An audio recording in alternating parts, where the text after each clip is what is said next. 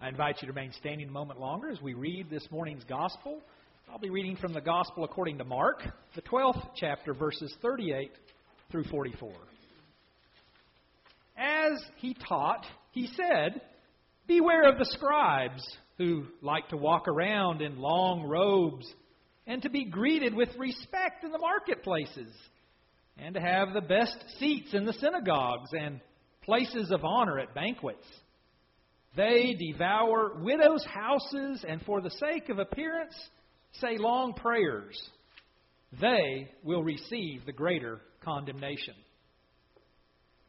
He sat down opposite the treasury and watched the crowd putting money into the treasury. Many rich people put in large sums. A poor widow came and put in 2 small copper coins, which are worth a penny. Then he called his disciples and said to them, "Truly I tell you, this poor widow has put in more than all those who are contributing to the treasury. For all of them have contributed out of their abundance. But she, out of her poverty, has put in everything she had, all she had to live on." This is the word of God for the people of God. Thanks be to God. You may be seated.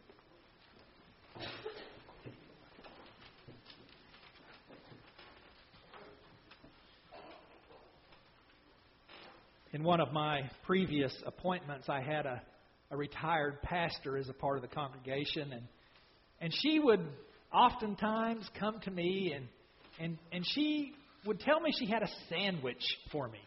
And what she meant by that sandwich was there was going to be a little bit of love, and then there was going to be the issue, and there was going to be another piece of love, another slice of love. So she would always give me helpful things, the meat of the topic of the conversation, but it was sandwiched in between pieces of love.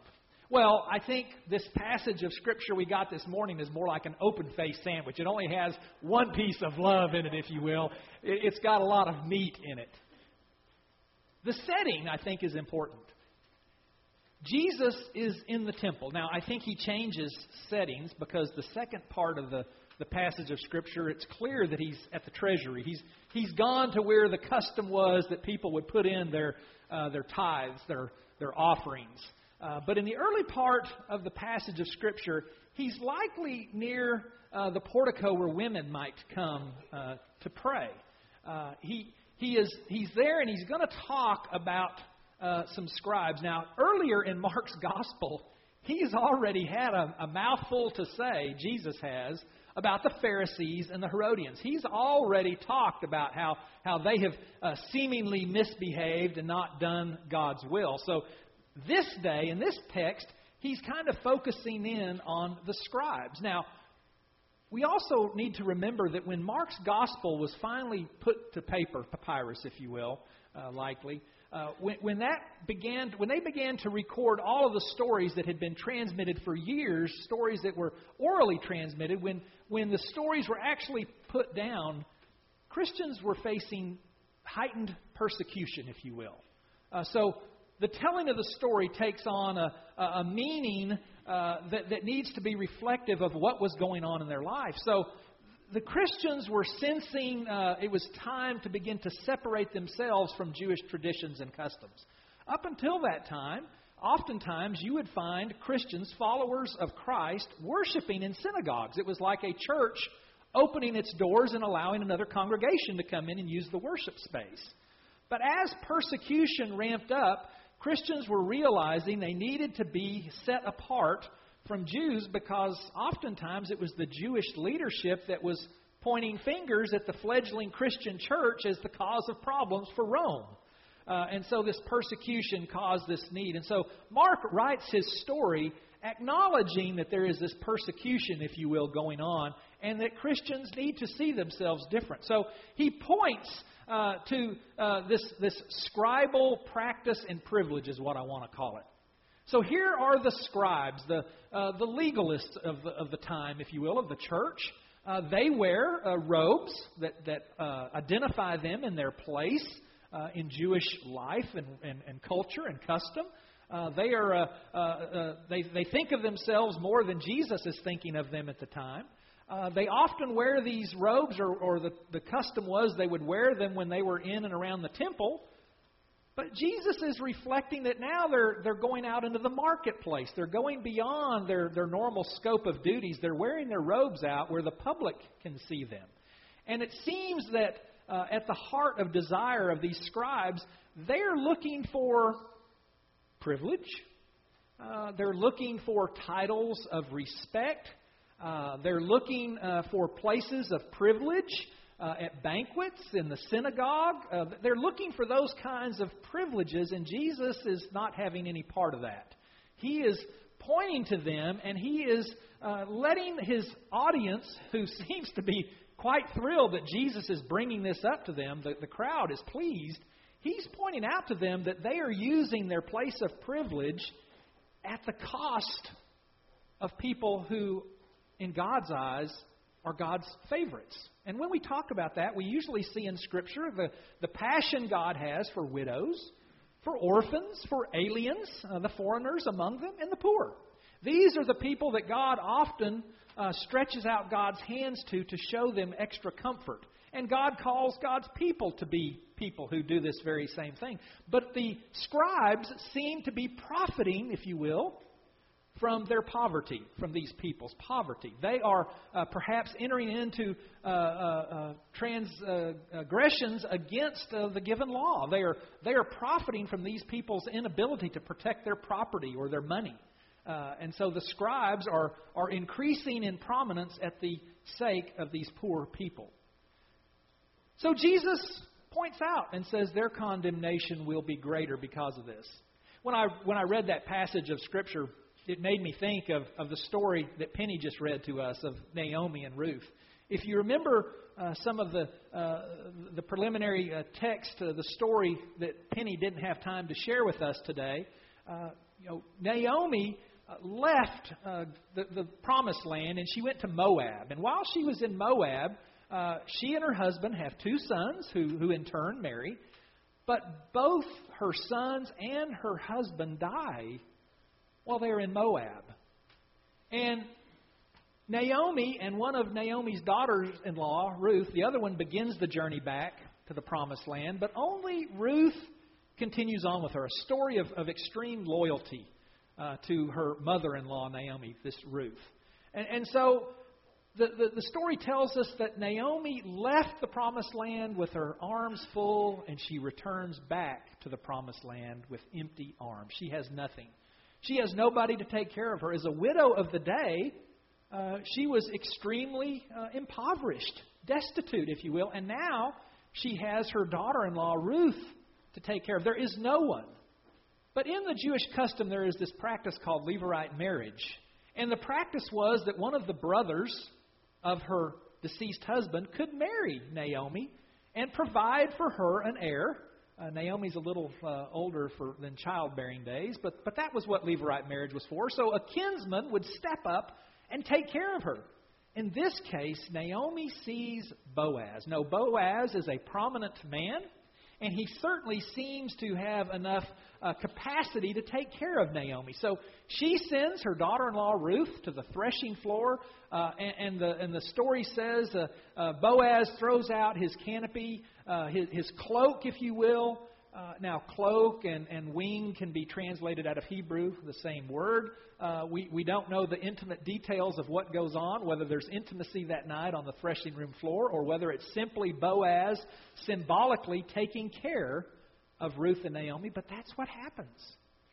So it's the one time in the story of Ruth where we see God being given credit because God provides an heir who will be named Obed, who is the grandfather of King David, who is the ancestor of Jesus. And so through this tragic story of a widow named Naomi, through the faith of a kinsman named Boaz, through the work, the love, the grace, the mercy together, Ruth and Boaz bring Obed into the world. And so that story is there, this passion for widows, for orphans. This story comes alive as Jesus talks about how the scribes take advantage of people like Naomi and so many others. And so often, friends, we are complicit in that as we fail to take care of those whom God has this special favor for the orphans, for the widows, for the foreigners, for the poor. We often find reasons or excuses not to want to help. And so perhaps we need to hear that scorn of those who stand in the way of God's favor. So that is that meat that I was talking about. Let's talk about that loaf, that piece of grace, that other side of this open-faced sandwich. Jesus' words have echoed the words of prophets like Amos and Isaiah and Micah about how these scribes have acted. But as he moves over to the treasury, he sees one of these people whom we've just talked about, whose favor from God rests upon them. We don't know how Jesus knew that this woman was a widow, but Mark tells us she is, and certainly Jesus seems to acknowledge this. But she puts in 2 of these copper coins. Now, they're called pennies in the New Revised Standard Version, the translation. Probably equivalent, these 2 coins are, which is all she had, the text tells us. These 2 coins are probably worth about 1/64th of a day's wage. That's how poor this woman is. And yet she puts both coins into the treasury, and God blesses her. Jesus says she has given not out of her abundance, like the others with big bags of money who are hearing the sound of their coins dropping into the treasury. She is not giving out of an abundance, but out of what she has available. And Jesus applauds her. Jesus approves of what she has done. I think it's a sign that she is trusting God. Now, some people might say, well, maybe she's a recent widow. Maybe she doesn't know what to do. Maybe she hasn't got all that figured out. Well, Mark doesn't trouble us with that. Mark points to her great love for God and trusting God with what she has. There's a retired United Methodist bishop named Charles Golden, and he tells a story about going to India. Now, Charles Golden is African American. He goes to India on a mission trip, and while there, this group of young Indian children come and sing to Bishop Golden an old African American spiritual. And that song is "I Got Shoes," which was written at a time when African Americans had trouble getting shoes. And it was the celebration that through their hope and trust in God, that they lived faithfully and one day got shoes. Bishop Golden says as these kids are singing to him, he notices they're not wearing shoes. They're barefoot. And he is reminded of that great hope and trust that his own ancestors must have had in very challenging and hard times. So this woman has trusted God. And she's willing, I think, to be a part of the work that God has called His people to do. She invests, she gives. Maybe it's more than a tithe. Maybe that's more, but she gives, again, not out of her abundance, but out of what she has. She puts God first, and she trusts in God. Another story that I heard from a couple of, an article I read, a couple of investors were telling a story of a couple who came to them. They were at a point in life where they felt they needed to have a financial plan. And so these 2 investment brokers sat down with them and they worked through lots of things. What do you want to do in life? What are your goals? What are your objectives? What are your hopes? What are your desires? And they worked with them for quite some time. And finally, one of the investment brokers looked at the couple and said, well, we're at a crossroads. We're going to need to make a decision. And so he drew a box on the top of the piece of paper, and he put 2 words beside that box. One of those words was money, and the other word was Jesus. And he told this couple, he said, now, to make your plans work, you're going to have to put only one of these words inside that box. And when you make that decision, we then can prepare you for your future.